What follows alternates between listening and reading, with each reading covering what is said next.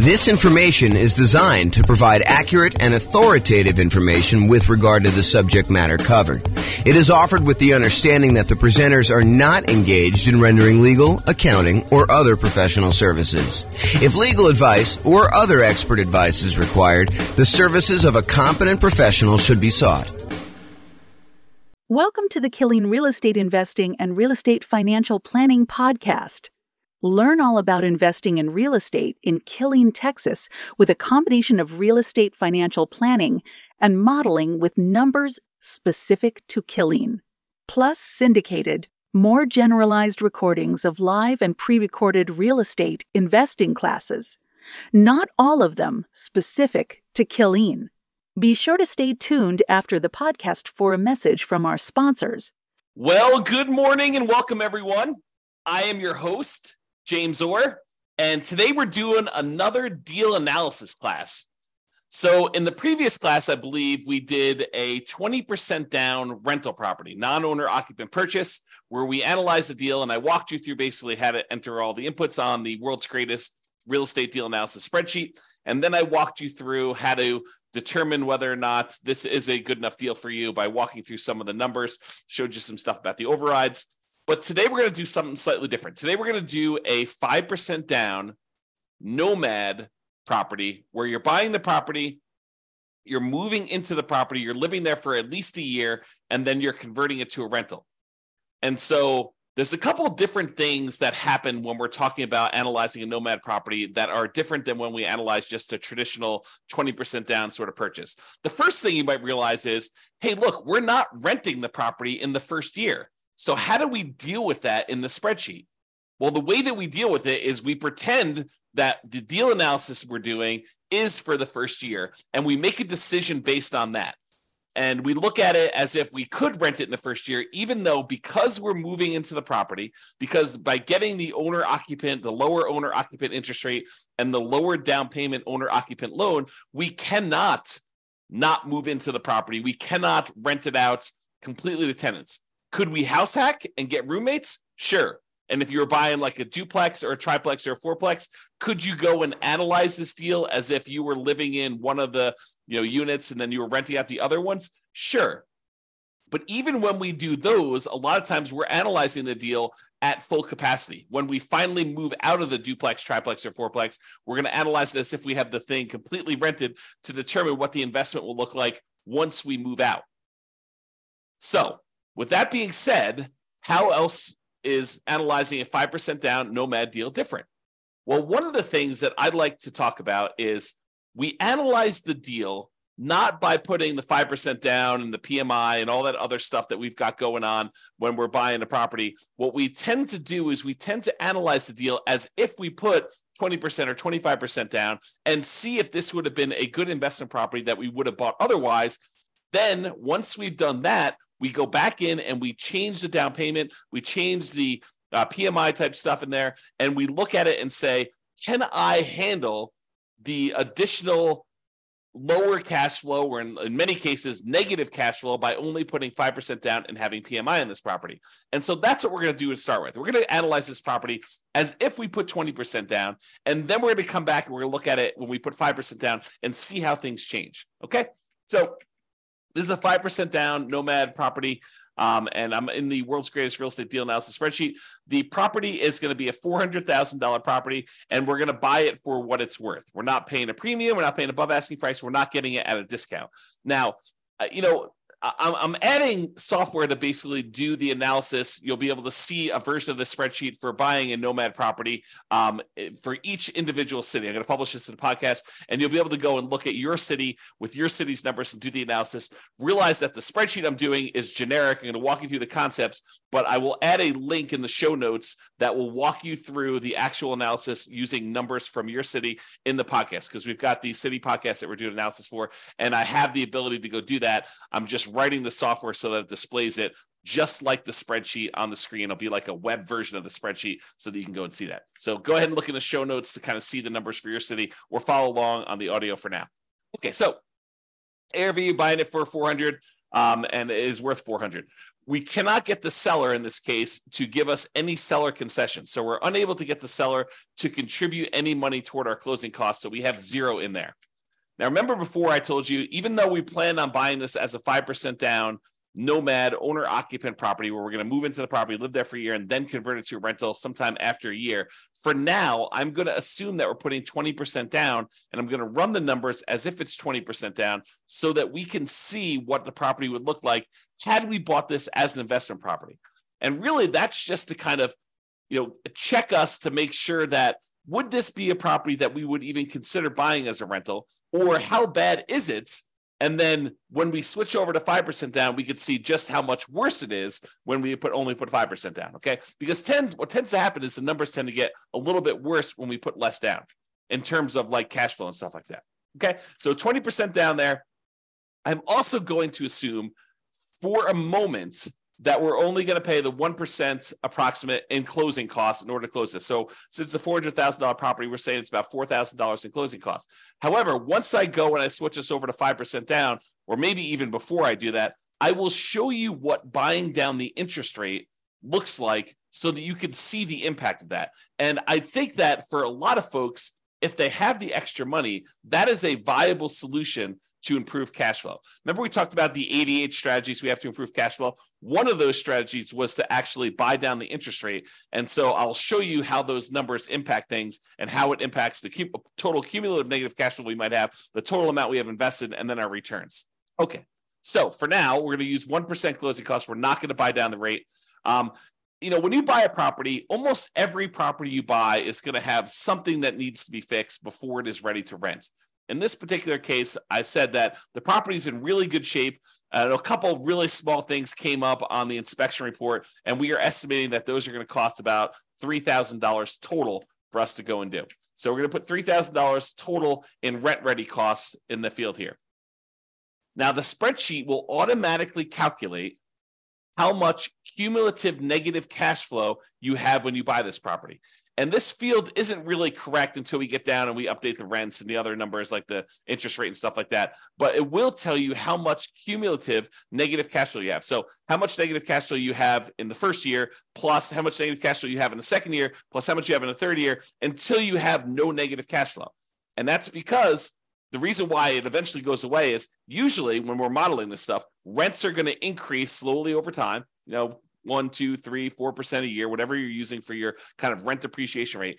And your taxes and insurance are going to usually go up a little bit, but your mortgage payment on your property is usually fixed, such that the more time that goes by, the bigger the difference between what your income is on the property, that rent that's going up a little bit each year, and the expenses you have on your property, because a large percentage of those are fixed. That mortgage, principal, interest, part of the payment becomes fixed. And so the cash flow tends to increase in your rental property over time, such that if you had negative cash flow, eventually that negative cash flow goes away. And so we add up the cumulative negative cash flow you have on this property until your cash flow becomes positive, and at which point you don't need to worry about it anymore. But what we do is we use that number as part of what you really should set aside when you invest in the property, and you determine how much you need to set aside in order to make that investment prudently.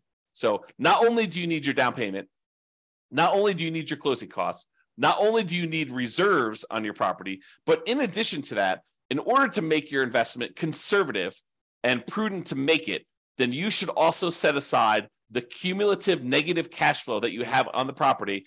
That way you have it. And when you have the negative cash flow with each month or each year, you could just pull from that account knowing that you decided to have negative cash flow instead of putting more down. Because you could have put more down and got rid of this, right? If we had put 25% down, well, we still have $3,000 negative cash flow instead of the $10,000. If we put 30% down, you'd have $222. If you put 31% down, you wouldn't have had any negative cash flow at all. So what we're saying is, look, if we had put 20% down, I think we had $10,000 negative cash flow, or we could put down a lot more. So the difference would be we could put down $80,000 as a 20% down payment, or we could put down $124,000, $44,000 more, and not have the negative cash flow. So the question for you then becomes, and this is sort of like a question to think about for yourself, do you want to put $10,236 aside as the cumulative negative cash flow that you know you're going to need to pay on this property?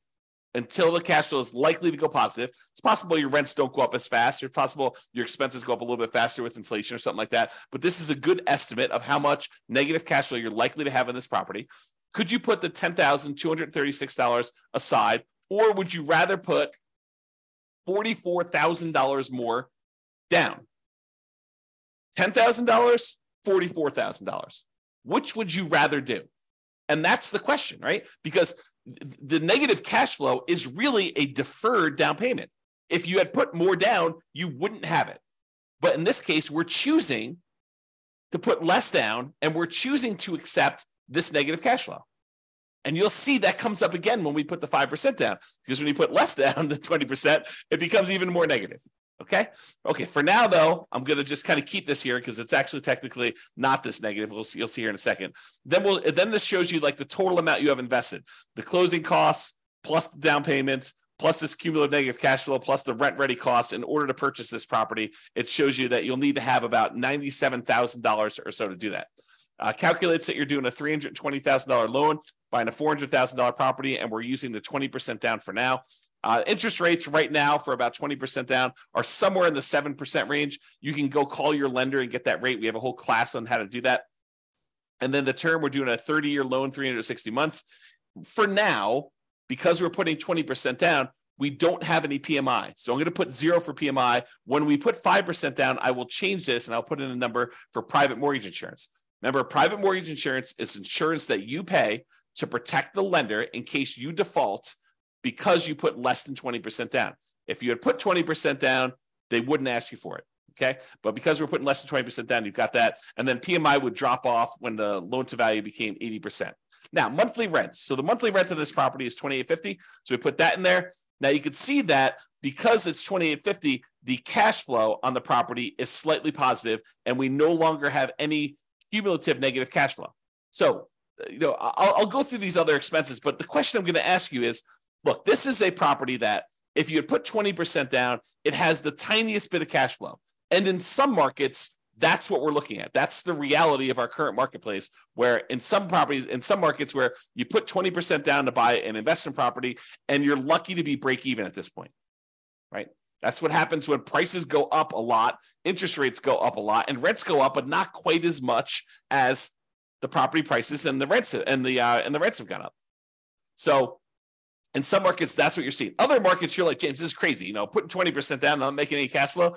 You're talking, you're crazy talk there. I'm always making cash flow, even in my market, even in our current conditions. Yeah, some markets you totally can do that. In other markets, you're going to be way negative, even with this, right? Even putting 20% down. Okay, so each market's a little bit different. Go check the show notes. I'll link directly to your deal analysis. You'll be able to go look at that.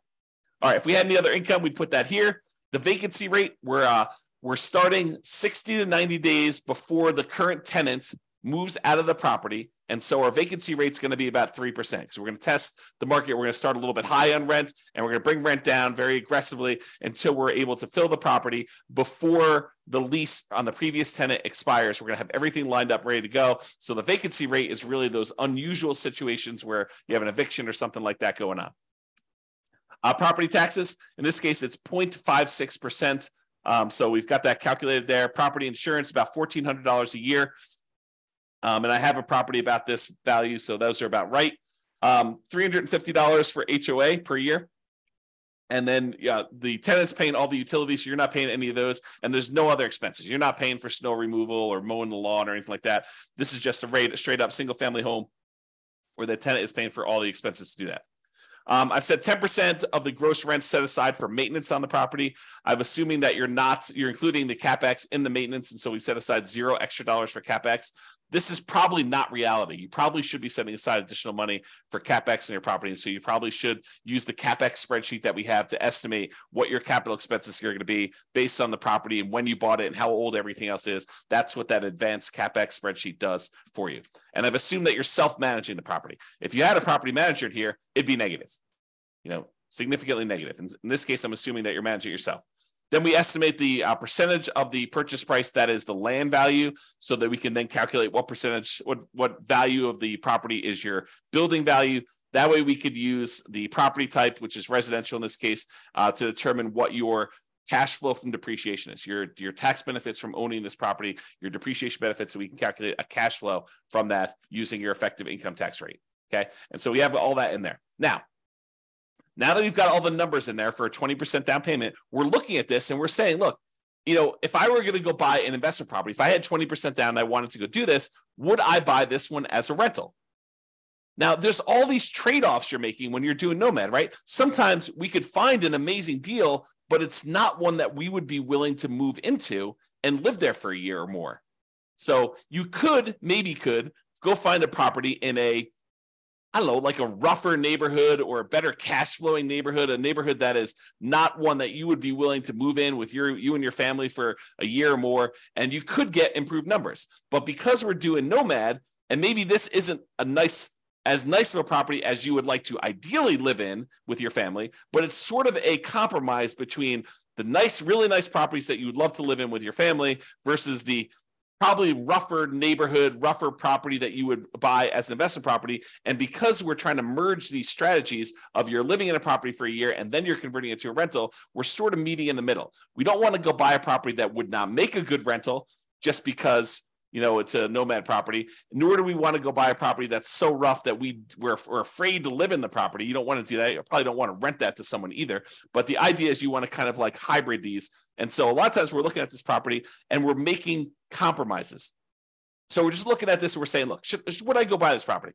Well, it's got $21 a month in cash flow. It's about break even. We got about $206 a month in cash flow from depreciation. Those are the tax benefits of owning the property that look like cash flow. We get those in the form of either end of year tax return rebate, or we can adjust our exemptions on our actual paycheck, pay less in taxes with each paycheck that we make, and actually receive money back so that we could use that to cover some negative cash flow with money that we don't have to pay in on taxes from the paycheck from our regular job. Okay, so you can go and look at that. The total amount of true cash flow, which is really just the sum of this monthly cash flow and the cash flow from depreciation, is $227 a month. Okay, then we walk through, we can see all the returns for whether you're doing the return in dollars from each of the four areas, from appreciation, from cash flow, from debt pay down, from cash flow from depreciation, the tax benefits, in other words, and it sums all these up and tells you you're making about $18,000 a year. The total return on investment is about 20.66% if we ignore reserves. So this is like, remember I talked to you in the last class, this is the number that most people, and I'm using this in quotes, they lie about. They tell people that this is their return, but in reality, it's not their return. We really do need to take into account that we had to set aside reserves in order to make this investment. So the reserves need to count in both the amount of money we're making, because you make a little bit of money on your reserves if you set it aside and you're investing it, and also the reserves need to go in the denominator when we calculate your return on investment. So the RID plus R6 is the return in dollars quadrant plus 6 months of reserves, R6. Okay, so that tells you how much you'd be making in total dollars if you had 6 months of if you set aside 6 months of reserves. This one tells you return in dollars quadrant plus R12, which is 12 months of reserves you set aside.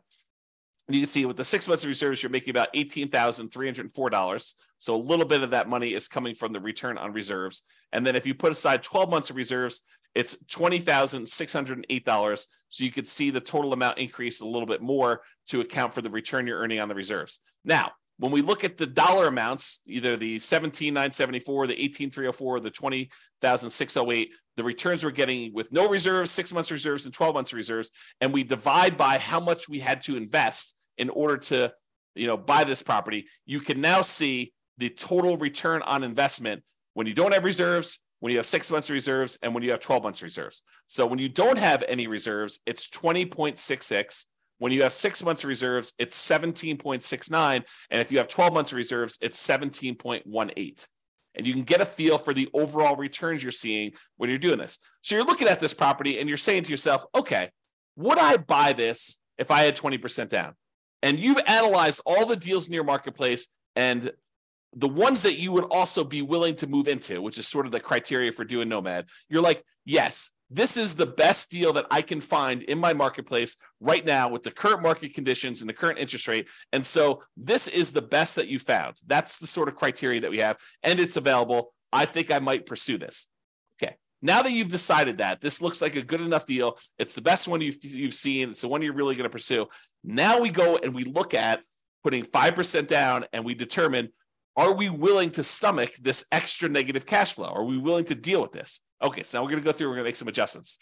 Price is the same, purchase price is the same, still not getting any seller concessions from the seller. However, we're not putting 20% down anymore, we're putting 5% down, okay? So that changes it. Before we were at $80,000 in down payment, now we're only having to come up with $20,000 in down payment. Still have 1% in closing costs, about $4,000. Still have that $3,000 in rent ready costs because we're trying to do the get the property ready to rent, has some repairs that needs to get done. Now our cumulative negative cash flow, before it was I don't know, 10. Oh, actually, it was zero when we put 20% down because we increased the rent. But when we had the rent lower, it was $10,000, which really isn't relevant here. But in this case, it's $15,000 negative, right? If we had put, let's see when it goes away. We had put 16% down. Let's see, 17%, 18%, 19%.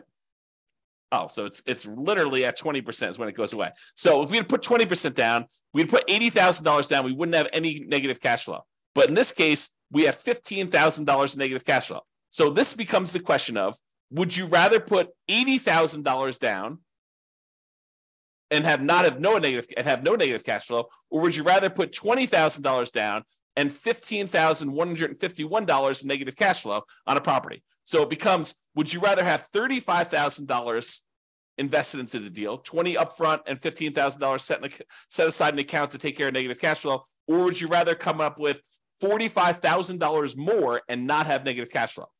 That is the question as of right now. And so that's part of the decision. Now, cash flow is ugly. In the first year, it looks like negative $378 per month. That's ugly. And even when we take into account the cash flow from depreciation, we're still negative $172 per month. So it's still like we need to deal with that. Now, that's only in the first year. In the second year, you go look at overrides. So you look at this cumulative negative cash flow here. Everything is overridable. That's a word. And so let's look at cumulative negative cash flow. So in the first year, it's about $4,500 in negative cash flow. In the next year, it's about $3,700. In the year after that, it's about $3,000. Then about $2,100 and change. Then about $1,300. Then about $430. By the time you get to year 7, there's no negative cash flow. And this sums up to be $15,151 total. Okay. And so we can go look at that as to how negative cash flow is going to be. And that's just rents going up a little bit, 3% per year. Might rents not go up 3% per year? Absolutely. But we're modeling it like that. And I think this is reasonable. It's a reasonable assumption and much more conservative than not setting aside this number to have cumulative negative cash flow. Okay. So that's why we're doing it this way. So before, when we had 20% down, our total amount that we had invested in the deal was $87,000. Now that we're putting 5% down, the total amount we have invested is $42,000, which includes setting aside that money for negative cash flow. So it's less than half, okay, by putting the 5% down, if you think about it that way. All right. So the mortgage amount now, because we're putting 5% down, is $380. Now the mortgage interest rate is not 7% anymore. We're doing owner occupant, and it's probably in that 6.75 to 6.875 range for doing the owner occupant rate now with that. And we've got PMI. And PMI right now, 0.38. 0.038. There we go. So you call up your lender and you'd find out from them how much private mortgage insurance is going to be. Or we just did a class yesterday on all the factors that go into calculating what PMI is. And then we're going to do a class, I think, next week or the week after that on how to actually calculate it using a rate sheet from a private mortgage insurance company. But I went and I looked it up before class today. It's 0.38 for someone with really good credit, doing a 5% down loan, solo. So 0.38% is what we use for that. So it's about $120 a month in negative cash flow on this thing. So now our negative cash flow is a little bit higher than it was before because we changed the interest rate and now we have this PMI. And PMI is a factor in calculating the thing. So these numbers are now, I think before it's like $15,000. Now it's like $18,636. Or if you look over here, negative $467 a month or negative $261 if we take into account the depreciation, cash flow from depreciation. Okay. So we looked at these numbers and we saw all of these things here. Now realize there are several ways to pay PMI, right? We chose in this particular case to pay PMI monthly. We could have said to the lender, hey, Mr. Lender, Mrs. Lender, instead of you actually giving me a monthly rate, why don't you raise the interest rate on the overall mortgage? Give me a credit that you would then use in order to pay the PMI upfront, because you could pay it upfront as one big lump sum as well. Okay. And they may choose to do that. And they say, okay, well, if you do it that way, interest rates are going to be, 7.125, and you won't have this 0.38 at all. It'll be zero. And then you go look at that and you're like, well, that's worse. And this interest rate lasts forever. The PMI only lasts until I get to 80% loan to value, and then it drops off. So actually, I'm not going to do that. I'm going to go back to the way we had it before, 6.875 and 0.38. Or you could go to them and say, hey, can I pay PMI in one upfront lump sum? Get rid of this, have it go to zero, and you come up with your closing costs. And let's say it's, let's say it's, another 1.5%. So 2.5% total in closing costs. And then you can get rid of that. And then your cumulative negative cash flow is only 12,860 for the entire time. Okay. And that's because you chose to pay a little bit more in closing costs here instead. All right. So you have to go evaluate which of these three you want to do. Pay upfront in one lump sum, pay monthly, or have the lender raise the interest rate, and you could actually take it in the interest rate, so it'll impact your cash flow, but it won't actually come out as a separate PMI payment. We have an entire class we're planning on doing on that, but for now, I'm going to go back and do 0.038.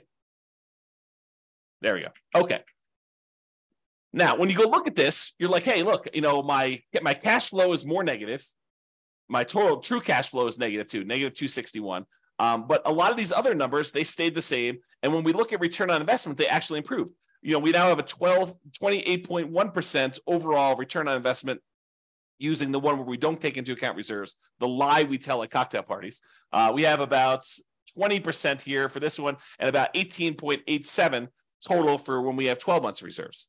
So your return on investment actually went up because you put less down, 5% down, and you have less invested in the deal. And a lot of these other returns, like your appreciation return is the same, and your depreciation return in dollars is the same. Your cash flow, your debt pay down return actually gone up a little bit because you're paying down more of the loan. The interest rate's a little bit lower, and your cash flow is much more negative. So those are how those changed if you want to look at them.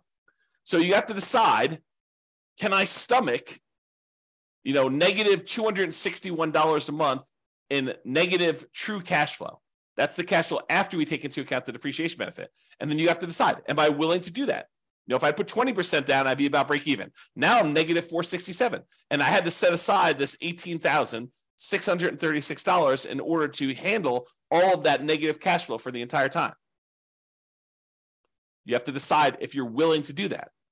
Or one of the other things you could do is you can come in here and you can say, look, I'm going to actually buy down my interest rate. I'm going to come up with 4% more here. 3% more in closing costs. I'm going to buy down my interest rate. And I checked before the webinar here. And for 3 points, you could buy down your interest rates for a 5% down owner-occupant loan to 5.625. Still got PMI, but you're basically able to do that. Well, that changes your negative cash flow to be negative 158. So if you come up with 3% more down to buy down your mortgage interest rate, that changes the amount of cumulative negative cash flow you need to set aside to only $3,341. And your negative cash flow per month is only negative $158 a month because you put that more down. And the total amount you have invested is this $42,341. So it's similar to the amounts you had to set aside for this cumulative negative cash flow, but now you're choosing to take that money and you're choosing to invest it in buying down the interest rate. And that significantly improves your overall returns. The dollar amounts of returns get a little bit better, but look at the number for your return on investment. It went from that, I think we were at, I should just go do this. It's 1%, 6.875, I think is where we were at for that. Yeah, so it's like 28%. And now when we go and we do this, it's 41.52% return on investment. It's 29.95 if you look at your return, including 6 months of reserves, and 26.33 if you look at your return, including 12 months of reserves. So the return on investment that you're getting is amazing.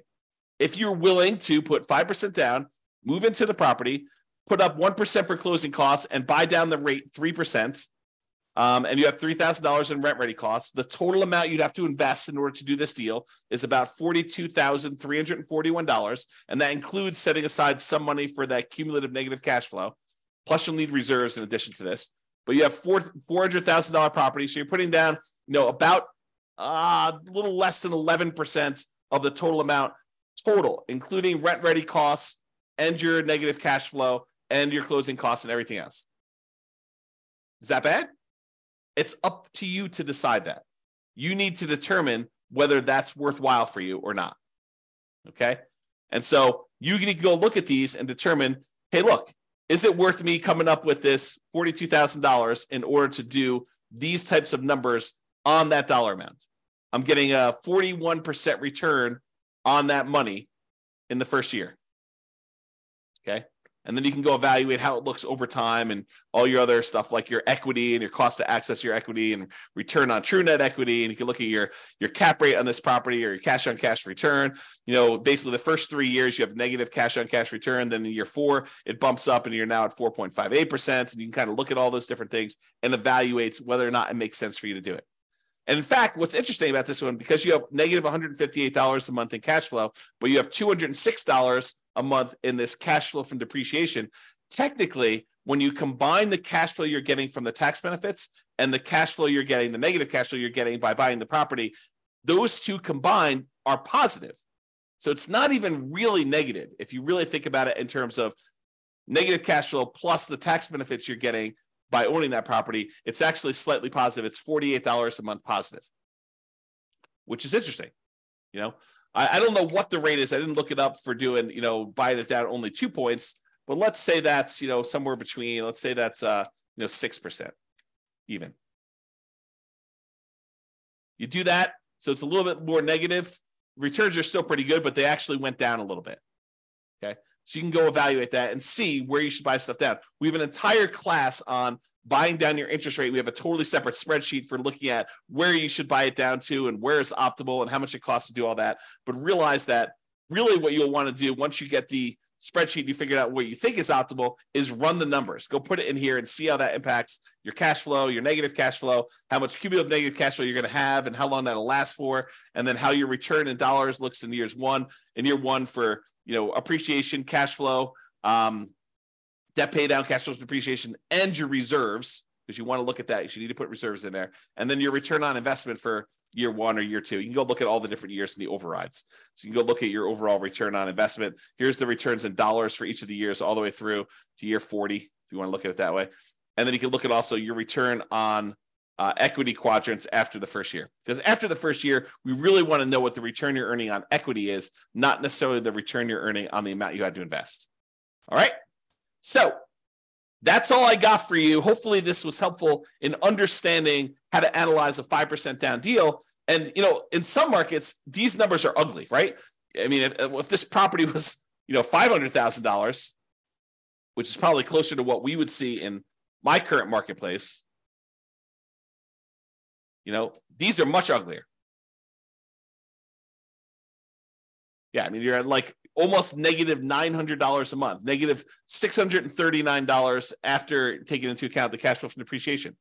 But you still got decent returns here. This is probably what is this return? You go look over here.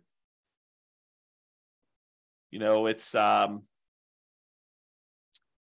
the return from equity is 28.73. So I don't know. Those numbers still look pretty good when you kind of look at it that way, but it's really ugly. You need to have this negative cash flow side. And look at this. I mean, basically, you're buying a $500,000 property.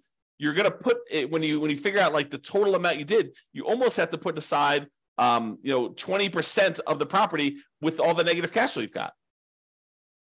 So you're putting down, almost like a 20% down payment to do it. That's pretty ugly. If you had put 20% down, go back to 1% closing costs, go back up to 7% for the loan amount, Yeah, you're almost coming in $139,000 because you have $31,000 even with 20% down to get negative cash flow.